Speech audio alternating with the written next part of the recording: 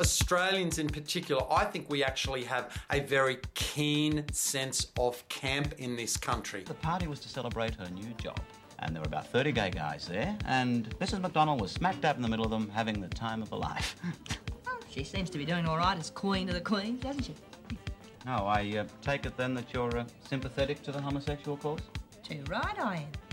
Some of my best friends are poofters.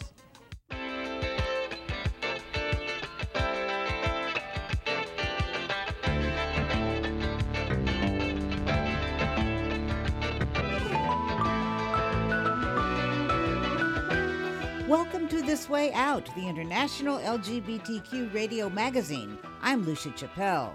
European court orders Romania to recognize queer couples, Target's Pride Collection condemnation turns violent, and Aussie camp humor came out with outrageous 70s TV show. Those stories and more this week now that you've discovered This Way Out.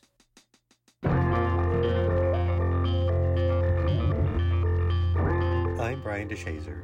And I'm Lucia Chappelle. With News Wrap, a summary of some of the news in or affecting LGBTQ communities around the world for the week ending May 27th, 2023.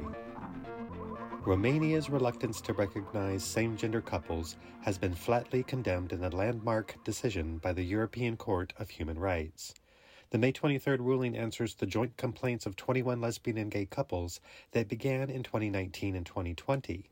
It goes far beyond a similar ruling against Russia earlier this year in that it specifically mentions civil unions and registered partnerships as remedies for the discriminatory laws now in place.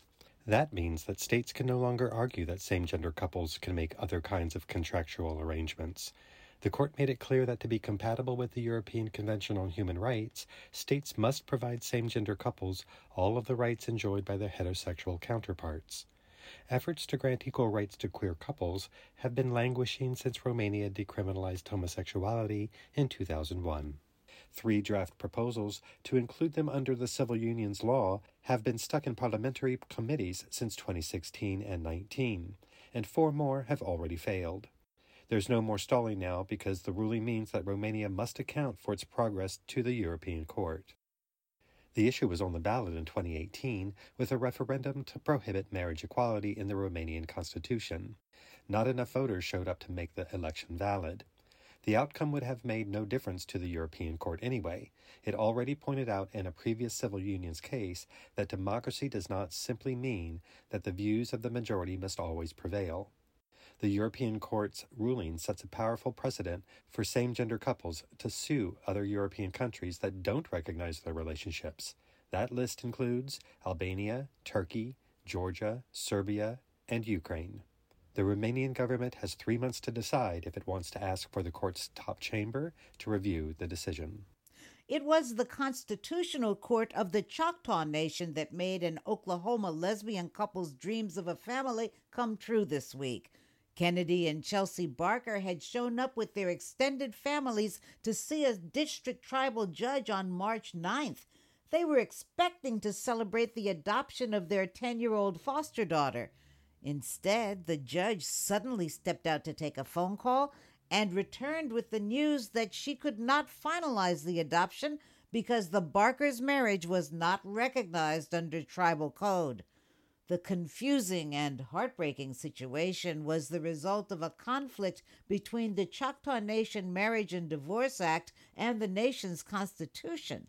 According to the act, a marriage between persons of the same gender performed in another tribe, a state, or any other forum shall not be recognized as valid and binding in the Choctaw Nation of Oklahoma.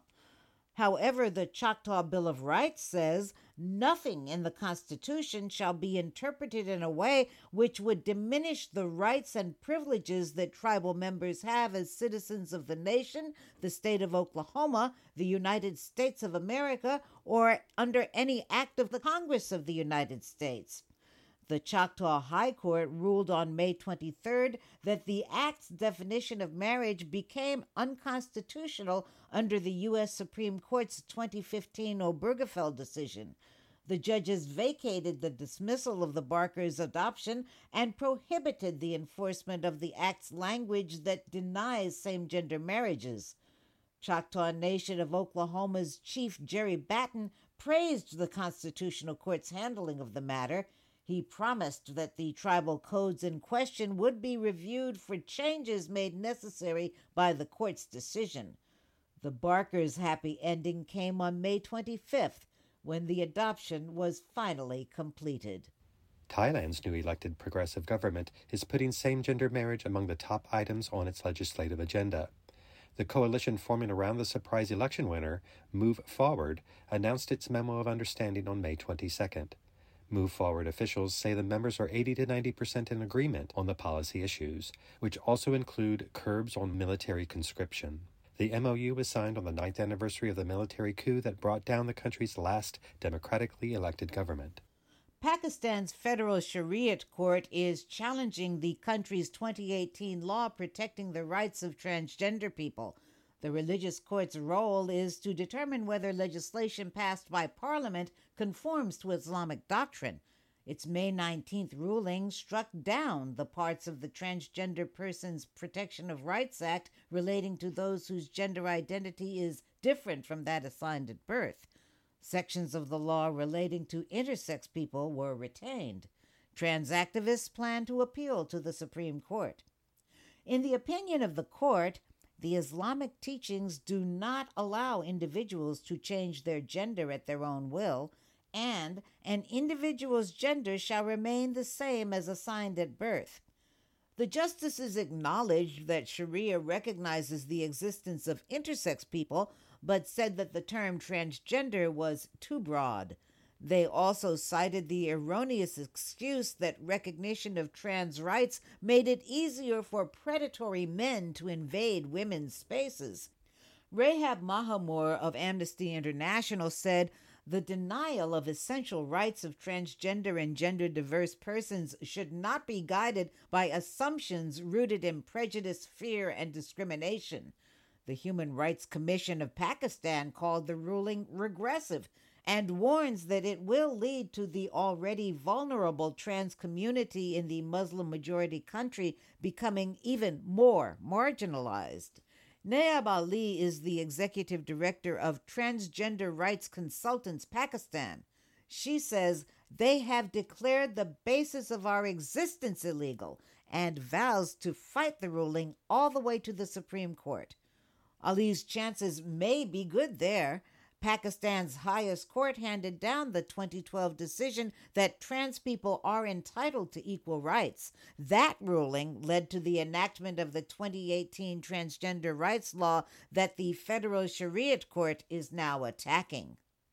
Finally, in the fever of Don't Say Gay-inspired censorship engulfing the U.S., June Pride season is off to a rocky start for LGBTQ-friendly corporations. The stage had already been set by the right-wing backlash against Bud Light over the appearance of trans influencer Dylan Mulvaney in an April ad campaign.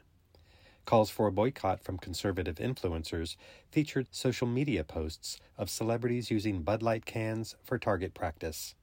Sales dropped 25% from last year, and the ads were pulled. Bud Light's parent company will reportedly soon feature camouflage print on some of its packaging. A similar uproar made the Los Angeles Dodgers attempt to disinvite the drag service organization Sisters of Perpetual Indulgence from the baseball club's June 16th Pride Night Community Hero Awards. The team apologized at a community meeting on May 22nd and re-invited the sisters. They accepted, saying, "In the future, if similar pressures from outside our community arise, our two organizations will consult and assist each other in responding." The biggest pre-Pride controversy has exploded around the Target retail chain's high-profile Pride collection. CEO Brian Cornell has hailed the cheap chic discount store's queer-positive attitude for how it builds customer and team engagement and enhances sales. Right-wing extremists painted a target on Target stores around the country. Angry anti-queer objectors fueled by conservative commentators have destroyed Pride displays and harassed staff members. Bomb threats have brought heavy police responses, and the FBI is investigating several incidents. Target lost $9 billion in market value the first week of the boycott. The company tried to quietly eliminate some items and move the prominent displays to the back of the stores, especially in the South. That brought just as strong a reaction from the other side. Human Rights Campaign President Kelly Robinson warned Target about responding so easily to criticism and threats from the likes of the Proud Boys. A statement from the LGBTQ media advocacy group GLAAD's executive director Sarah Kate Ellis said, "Anti-LGBTQ violence and hate should not be winning in America, but it will continue to until corporate leaders step up as heroes for their LGBTQ employees and consumers." One bomb threat came from a person or persons opposed to Target's retreat. Queer British designer Eric Carnell created the collection in collaboration with Target, but the company has left him to deal with the backlash and death threats alone. Carnell was originally excited about the opportunity to have his work where it could reach people who needed the support. Now he can see it both ways. He said, "I think that they should stand by their principles. However, if I were working as a retail employee at a Target store in an open carry state, I wouldn't feel safe." Carnell is getting support in a different way. His Adprelin store webpage has been so swamped that he's temporarily not accepting new orders until he can catch up. That's News Wrap, global queer news with attitude for the week ending May 28th, 2023. Follow the news in your area and around the world. An informed community is a strong community. News Wrap was written by Lucia Chappelle, produced by Brian DeShazer, and brought to you by you. Thank you. Help keep us in ears around the world at thiswayout.org, where you can also read the text of this newscast and much more. For This Way Out, I'm Lucia Chappelle. Stay healthy. And I'm Brian DeShazer. Stay safe. Our listeners support This Way Out in many ways. By subscribing to our e-newsletter, email us at info@thiswayout.org, and through your financial contributions to our program. More information and a link to give are online at thiswayout.org. Thank you.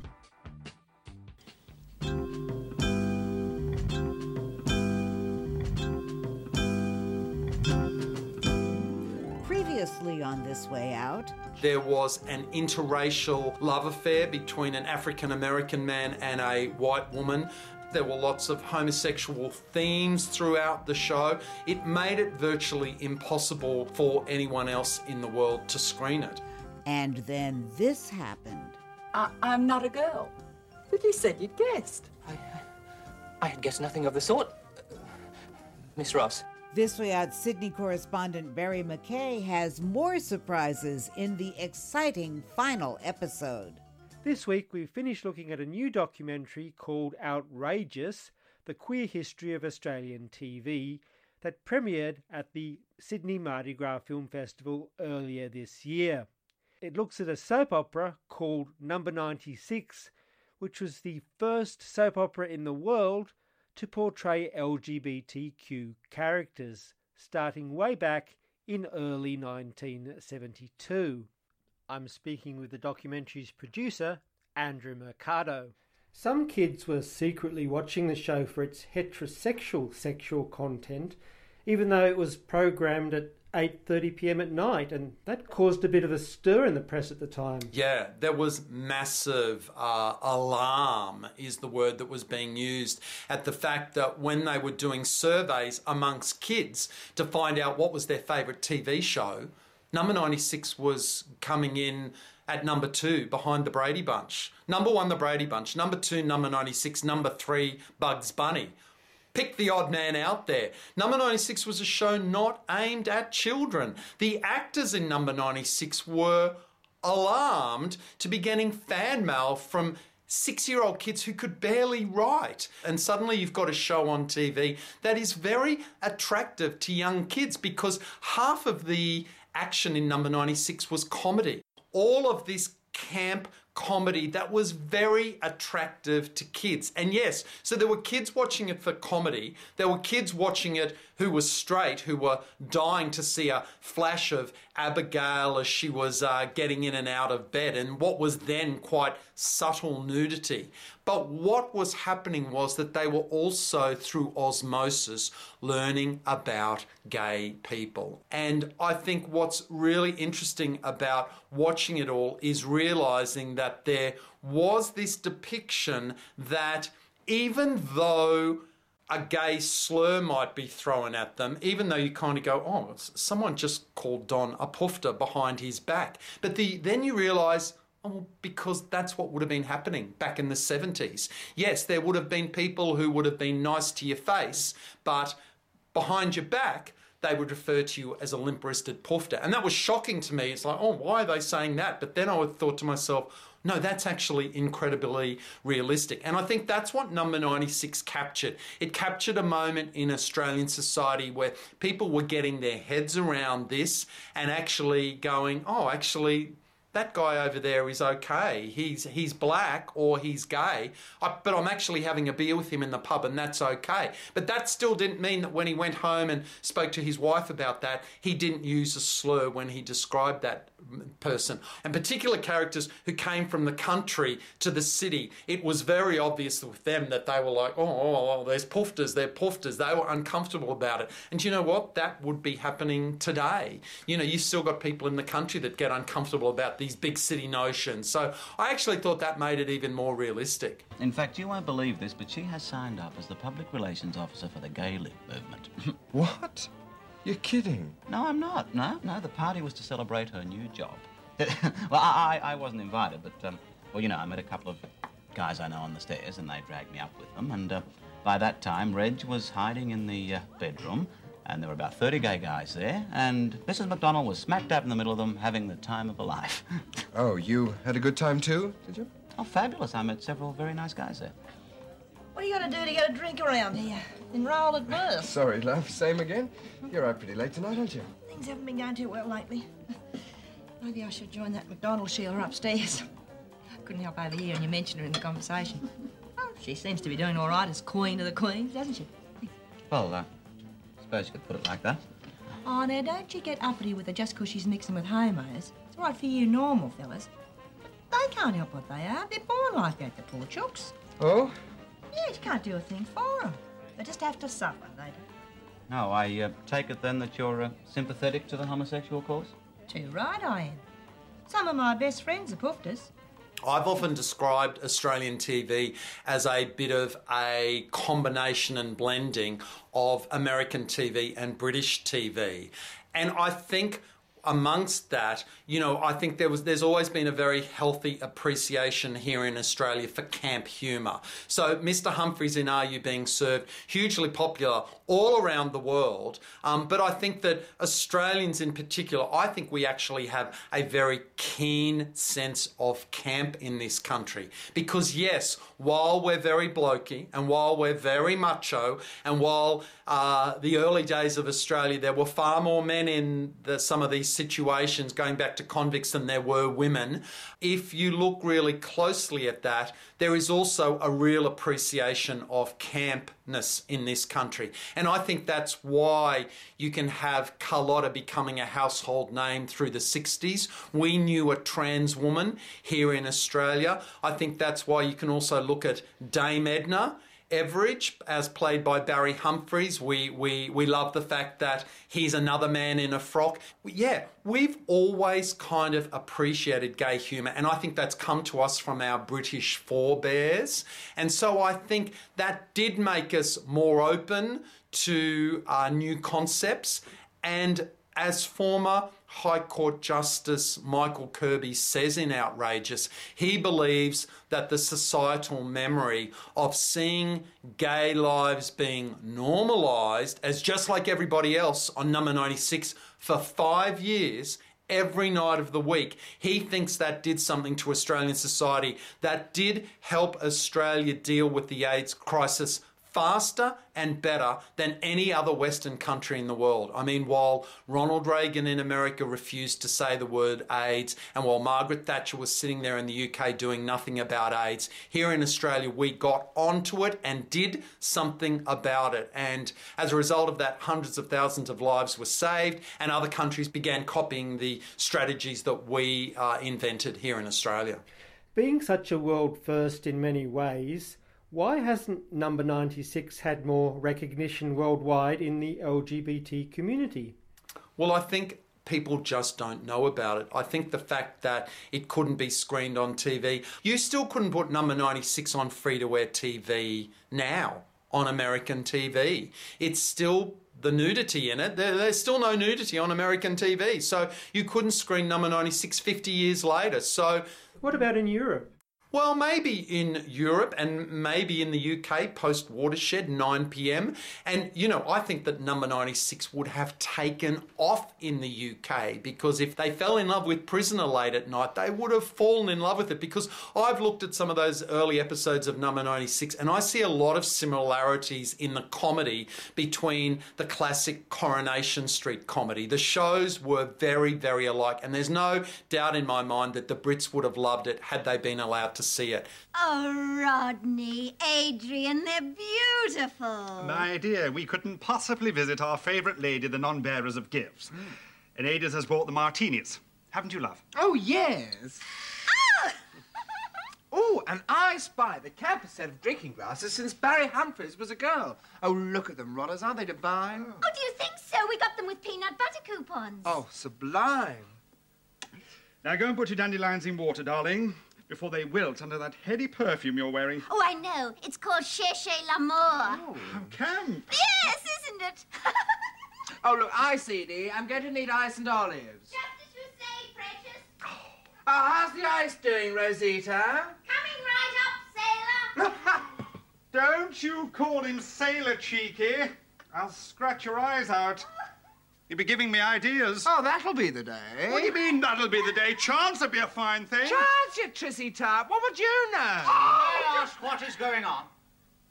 Now, don't tell me. You must be Daddy. Oh, hello, Daddy. I'd like to think that one day people who are interested in this might have an opportunity to see it if one day all of Number 96 could be streamed. Having said that, half of it has been destroyed because the show was being made in black and white for half of its transmission. When Australia went to colour TV, it was thought as just being a soap opera, that there would be no repeats. Nobody knew about home video back then. Nobody could see the future of streaming. So they threw away those early 600 groundbreaking episodes of Number 96. We still have the colour episodes. My hope is that one day the rest of the world and Australians can get to see all of them, but people around the world don't know about it because it was simply too groundbreaking and racy for them to ever see. And you dig this modelling scene? Yeah, nothing to it, eh? Ah, that's it. Right, and another one. Yeah, got it. Beer, doll, slip out of your jacket for the next one. Sure, I got nothing to hide. Yeah, well, this is just the beginning. Damn right. We've got some fully nude shots yet. Now, how do you want me? There'll be fine. Leaning back at an angle. Yeah. Hi. Yeah. Oh, no. The kind of reaction every girl dreams about. Hold still, love. Oh, still, she's probably embarrassed. No, I am not. Well, I am. Now, look, I've got to do this stuff here. Besides, I want to study. Study? I thought you worked in an office. I do, but I'm an article clerk in the last year of law at uni. Having made that startling revelation, perhaps you'd make yourself scarce. Where? There's always the bedroom. Oh, are you talking to me? Anyway, I'm only here doing these shots to help Bev make a few extra dollars, and so we'll have a bit of cash for the party. Hey, we're throwing a party. You want to come? No, thanks. I prefer small, intimate twosomes. Not from where I'm standing. Take the picture. Okay, Mona Lisa. Lean back again. Right. Let's compare it, as I do in the doco, to All in the Family. And it's a good comparison to make because during the 3 years that Number 96 was the number one rating show on Australian TV, which is 1972, 73, 74. At the same time, All in the Family is the highest rated show on American TV. And All in the Family is recognised for being groundbreaking, and they were tackling taboo subjects just like Number 96 and doing stuff like racism and rape and breast cancer and all these things that were taboo subjects once upon a time on TV. But imagine this. All in the Family made 205 episodes and 5 of them had queer characters in it. All in the Family screened once a week on TV. Now imagine if All in the Family had screened 5 nights a week on TV like Number 96, and imagine if Archie Bunker lived next door to a heroic gay lawyer like Don. Imagine the impact that would have had on American TV, as opposed to them dipping out of queer themes, which is great, they were doing it, but you weren't seeing him on TV every night of the week. And that's where Number 96 and The Box is revolutionary, because they didn't just go, here's a gay character, our straight characters are going to have to deal with them and decide whether or not they're going to accept them. But we actually saw straight characters welcoming queer characters into their lives every night of the week for 5 years, and that just wasn't done anywhere else in the world in the 70s. And that's why Number 96 changed Australian society in a way that All in the Family did, but could have done so much more if there'd been the appetite for it. Well, aren't you going to ask me? Ask you what? Who I had breakfast with. Oh, good gracious, no, Donald. I mean, I would no more dream of casting myself in the role of a possessive, meddlesome busybody aunt than fly. Who? Dudley. Dudley? Mm-hmm. Donald, you mean that you're together again? Well, yeah, he'll be moving back his things in here sometime this morning. Darling, I'm so glad. Oh, I can't tell you I'm glad I am Well, you're doing a pretty good job. Oh, that's super, darling. We'll all be together in the flat again and everything coming up roses. Outrageous, the queer history of Australian TV, is expected to hit the international LGBTQ+ film festival circuit this year. The complete video interview that I did with Andrew Mercado is on YouTube, and it's called Number 96, TV's first LGBT show. Several of the early episodes of the original series of Number 96 are also on YouTube. For This Way Out, I'm Barry Mackay in Sydney, Australia.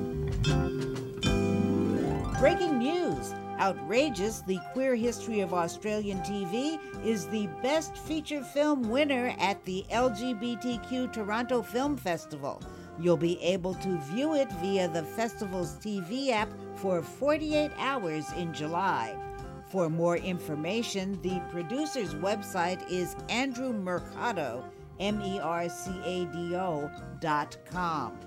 By the way, there will be a state funeral for the aforementioned buried Dame Edna Humphreys at the Sydney Opera House on December 15th.